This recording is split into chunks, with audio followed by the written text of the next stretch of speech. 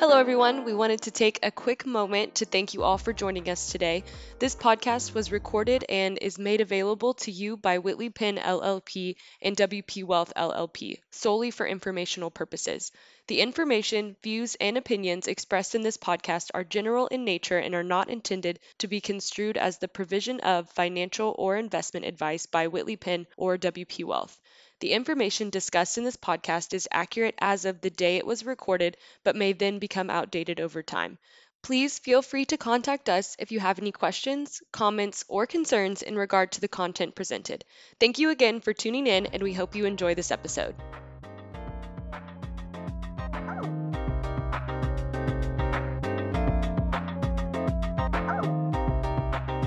Hello, and welcome back to the next installment of Start Now, Success Later. My name is Brandon Russ, and I'm an associate advisor at Whitley Penn in the WP Wealth Group. Today, we are going to cover what you need to know when purchasing a house for the first time. Again, this is a really hot topic right now. Throughout the pandemic, across the country, we have seen an exodus from downtowns and major metropolitan areas as people look for more space to spread out. And because of that, houses are being sold almost as soon as they're put on the market and way above the original asking price. So to help walk us through this long and stressful process, I've invited my colleague, Alicia Langdon, here to walk us through it. Alicia, how's it going today? I'm great. Thanks for asking. How are you doing, Brandon? I'm doing well. Thanks for coming on. Can you quickly introduce yourself and what you do here at WP Wealth? Sure. So again, my name is Alicia Langdon. I'm a certified financial planner within our WP Wealth Group at Whitley Penn. I'm over in the Plano office most of the time and just kind of assist clients in all areas of wealth management. Awesome. Alicia, correct me if I'm wrong, but you recently went through the home buying process, right? Yes, not as recent as this pandemic, thankfully, with all the craziness that's going on. But yes, within the past few years. All right, so we have someone who really knows what they're talking about. There's a lot to cover with this topic, but I think the best place to start and really the most popular question we see is how much house can I afford? How do you determine that? And what is considered when you're qualifying for a house? So I'd say some people probably first start at it looking at what they're paying in rent and just translate that to be what their mortgage payment should be. So this could be correct, but I think taking a deeper dive into what your budget currently is and can take on monthly wise is probably best than just taking what you're paying now and translating that. But there are a lot of calculators online available too. So I think bankrate.com and nerdwallet.com are two great places to start. But also whenever you go through the pre-approval process with the mortgage lender that you choose, they're going to be able to provide you with what the maximum home value you're approved to purchase. Can you explain that pre-approval process for us? Sure. So with the pre-approval process, the bank is really just trying to see what your finances are like. So they want to know all areas of your current employment. They'll ask for like most recent pay stubs, past W-2s, past tax returns, any outstanding debt that you already have and already paying for. So they need basically everything but your blood type. And it does take a little bit to get everything together, but getting that pre-approval process done in the beginning is really helpful whenever you're starting to look for a house. And would you say that most lenders are pretty standard? Can I shop my rate around to other lenders and try and negotiate a lower rate? So I would say shopping around for a rate is really important. I wouldn't say you would be able to negotiate your rate down, but there are a couple areas that you can adjust on what your down payment is, or your credit score is going to have an effect on what your rate is. But calling around or looking online to see if different mortgage lenders have their rates available there are good to see where you want to house your mortgage at. I wouldn't say you want to do the whole approval process with each lender because they're going to hit your credit and you don't want to have all those hits on your credit score. But having in mind what your credit score is and about what down payment you're willing to put forward on the house, those are going to help them figure out what rate you could qualify for, because those are some factors that affect your rate. And closing costs. You want to be able to ask what their closing costs are as well. And a down payment, that's typically 20%, right? General rule of thumb. So putting 20% down, it definitely increases your chance of getting a better rate with the mortgage lender. And it helps you avoid PMI, which is private mortgage insurance. You get that tacked on to your monthly payment if you do anything less than 20. But depending upon the type of mortgage that you do choose, there are minimum down payments. And if you look online, they range from about 3 to 5%, just depending on the lender or mortgage type. There's trade-offs to be aware of as well. Of course, if you're going to do 20%, a higher down payment, it's more cash that you're going to have to put up front. But it is going to help you get a better rate and have a lower monthly payment going forward. But then if you're doing, say, the 5% minimum, less cash you have to put up front, more cash that you can keep on the side, but you're going to have that additional private mortgage insurance added on. Your monthly cost is going to be a little bit higher. But then again, just trade off there that you want to use an online calculator to see what's best for you. Yeah, definitely take advantage of those tools. They're super helpful, and it kind of gives you an idea of what you're going into when beginning that pre-approval process. So Alicia, you'd mentioned there are different types of mortgages. Can you explain the options that people have out there? I guess specifically, what is the difference between a fixed versus an ARM? Sure. So the typical type of mortgage that a lot of people see are conventional, and there are other options out there as well that kind of come with eligibility requirements. You may have heard of an FHA loan. So that is insured by the Federal Housing Administration, and it allows for applicants that have maybe a lower credit score. VA loans are available as well. So those are for current and veteran military service members, and those typically require no down payment. But then when you're kind of going through, okay, you've chosen one of those types of mortgages to run with, then you have the choice of, do you want a fixed interest rate or an ARM, which is an adjustable rate mortgage? So with the fixed, your payment and your interest rate is going to be fixed for the life of the loan. With the ARM, kind of differs on if it's going to be the first 3 years is fixed, and then it can fluctuate over the next 7, but just kind of depends on the mortgage lender, and definitely use those online calculators. What about the term of your mortgage? I've seen in the past working with our clients that they could have a 30-year, a 20-year, a 15-year, et cetera. What do you need to consider when factoring in how long of a term of mortgage you should decide? So historically, you might see people do typically go with the 30-year, because if you have the same value of house that you're trying to purchase and you're laid out all the different options, the 30-year is going to have the lower monthly payment ongoing. So if you do take a shorter term, say 20-year or 15-year, you're going to get a lower interest rate, but your payment is going to be higher because you have a shorter period to pay off the same house. And a little life hack that, we've seen is, a client will elect to go with the 30-year term, but pay it down as if it was a 15-year mortgage.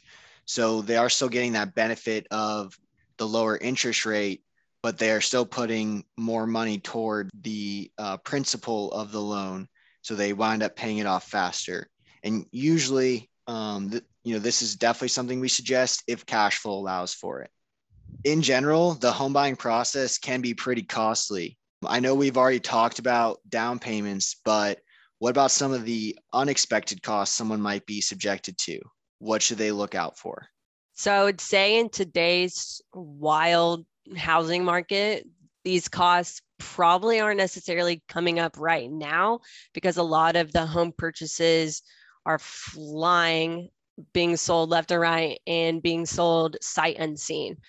But typically, kind of one thing that I didn't realize going into my housing buying process, you pay an option fee And I also found out this is very specific towards Texas as well. But the option fee kind of allows you, the buyer, to say, I want to buy this house. And it kind of puts you into contract with the seller. But you want to have an option period, say 7 to 14 days to check out the house and see if you still want to buy it. So the option fee gives the buyer the right to terminate during that option period and be able to do inspection, kind of all of that. So if they back out during that option period, the buyer is able to recoup their costs that they've put in on earnest money, which is another unexpected cost. Could you explain what earnest money is for some of our listeners who might not know? Yes. So earnest money is a form of security deposit, and the rules are going to vary state by state, but it does go to the lender and is kind of just held there in an account. But say if everything goes well, goes through, and the buyer ends up wanting to buy the house, you can apply that earnest money that you've already paid towards your down payment. But let's say the option period is up and then the buyer backs out. They're going to lose that money that they put forward in earnest money. But say if you get after the option period and the seller's the one that backs out, then that earnest money is returned back to the buyer. So going back to the whole rent versus buying topic, what are some ongoing monthly costs that you may have with a house that you may have not had while renting an apartment outside of your mortgage, that is? Right.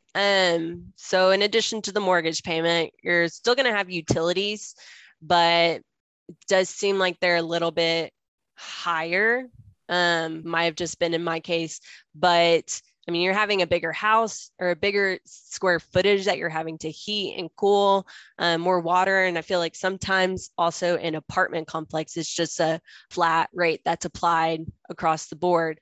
But there's some other topics like water and trash, landscaping and pest control if you don't want to do that yourself, and then HOA fees as well if that specific neighborhood requires it. But your property taxes and homeowners insurance, those are typically going to be built within your mortgage payment, and that's going to be paid into an escrow account. So that's just something that an account that the lender collects funds from you each month, and then they're going to pay your property tax bill and homeowners insurance bill on your behalf. It's pretty crazy you have to pay for trash services, in my opinion. But I kind of want to pause right now. So we've moved pretty quickly. There's a lot of moving parts here. Chronologically, Alicia, can you walk us through a timeline of how this works, buying a house, that is? Sure. And I didn't tell you to put your seatbelt on earlier. It's a wild ride out here. So during a normal housing market, you initially find a realtor and then you find a lender that you want to use for your mortgage, complete the pre-approval process. And then kind of once you have that pre-approval letter, you can then begin looking at houses with the realtor that you chose. And whenever you submit an offer on a house that you're interested in purchasing, if you're the lucky one and get your offer accepted, you then begin the option period by paying that option fee, pay the earnest money, and then you begin reviewing details about the house. So kind of on the topic of that option period, you're going to do the inspection with the house, and you want to be there while the inspector is kind of going through everything as well. But you want to get the roof looked at, the foundation looked at. And then during that time, if you find that the house is just a money pit waiting to happen and you get out during the option period, then you get that earnest money back. But if it's great, everything's good, you proceed with the purchasing. Kind of the next steps, a realtor and the mortgage lender are really hands-on at that point in assisting you until that closing day, where you meet with a title company, another person in the mix. But on that day of closing, you're going to sign a lot of paperwork and then finally get the keys to your house. So now that we have our seatbelts on and are strapped in, let's kind of shift focus here to the realtor aspect of this. I know talking with some people that they felt they could have done this process on their own. Um, why is it so important to have a realtor, and what makes a realtor, quote unquote good? I would say having a realtor that is knowledgeable about the area that you're looking to buy in, especially if it's a new area to you. They're going to understand the different neighborhoods, the different school districts, if that's important to you. And they just have a better feel for a particular listing price. Does that price make sense for that house in that neighborhood? They're just really helpful in that sense and can let you know if the street it's on is super busy or within a carpool lane of the elementary school down the street. But after you're able to look at a few houses with, say, a particular realtor, and you see that they're not really helping you point out potential issues with the house, you might want to look elsewhere for some help. So I'd say with our realtor that we use, she was really helpful in looking at everything but kind of looking for little minor details of what could be an issue here or there. Is this just cosmetic and it can be fixed, or is this a fire hazard? So how do these people get paid? Is this really something I should factor into my budget as well? Is this another one of those unexpected costs? On the buyer side, it is not. So if you're on the buyer side, that's good. So realtors do get paid with a commission, but it typically comes out of the seller's proceeds, while buyers generally pay nothing. All right. And as always, we are going to touch on the tax benefits of owning a home. So to this point, all we've really talked about are costs, and it sounds pretty pricey to own a home. But Alicia, can you tell us about some of the benefits of owning a home? And, how can I save a boatload of money on my taxes by doing so? Definitely. So there are a few tax savings, but everything is specific to each individual's situation. So I advise everyone to speak with your own tax professional. But annually, you possibly can deduct the mortgage interest that you're paying throughout the year, and then property taxes that you've paid during the year as well, to limits, of course. But people might see like buying a house is just a big amount of debt that they're taking on, but mortgages can be a really good source of debt because it helps you build your credit, and you're owning an investment. You have equity in something. And each time you pay your monthly mortgage payment, you're just increasing the equity in your home. So I kind of want to go back to property taxes there. You kind of touched on that. So property taxes, you do get a deduction for what is paid, but can you kind of explain to us why you should look into something called the homestead exemption, and when should you actually look into the homestead exemption? Yes. So the homestead exemption is where starting January 1st of that year, you can't say if you buy your house in June of 2021, you can't apply for homestead exemption until January is when you qualify in 2022.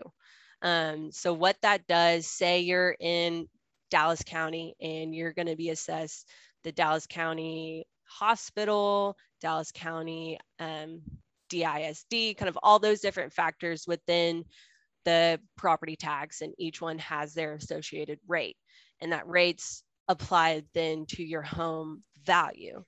If you don't do the homestead exemption when your time comes, then you're going to have the taxes assessed on that full value. But if you're able to do the homestead exemption, submit that with the county, then you're able to receive a deduction, and they just reduce the value of your home that the taxes are applied to. Yeah, and property taxes can shoot up year after year like crazy. So definitely something that you want to look into and apply for. Alicia, are there any resources, whether it be online or elsewhere, that you recommend or you yourself have found helpful? I felt like even before I was ready to start the process, get a realtor and start looking at houses, I think it was good to look online at, like, say, realtor.com, Zillow.com, all those different websites where you can see houses out for sale, and just get a feel for what areas you want to look at. And then also what type of home you're wanting, how many bedrooms do you want to have, how many bathrooms is it important you have a 2-car garage, pool, no pool, single story, double story, because those come with 2 AC units. But I think having an idea of what you want is also helpful for the realtor. Once you start working with them, they can help you narrow down pretty well. Yeah, and I think that Zillow is kind of a guilty pleasure for some people. I know one of our coworkers just kind of surfs it, even though she has no intention of buying a new house. So definitely don't get trapped in that. But Alicia, I want to thank you again for coming on. Do you have any final thoughts to wrap this topic up?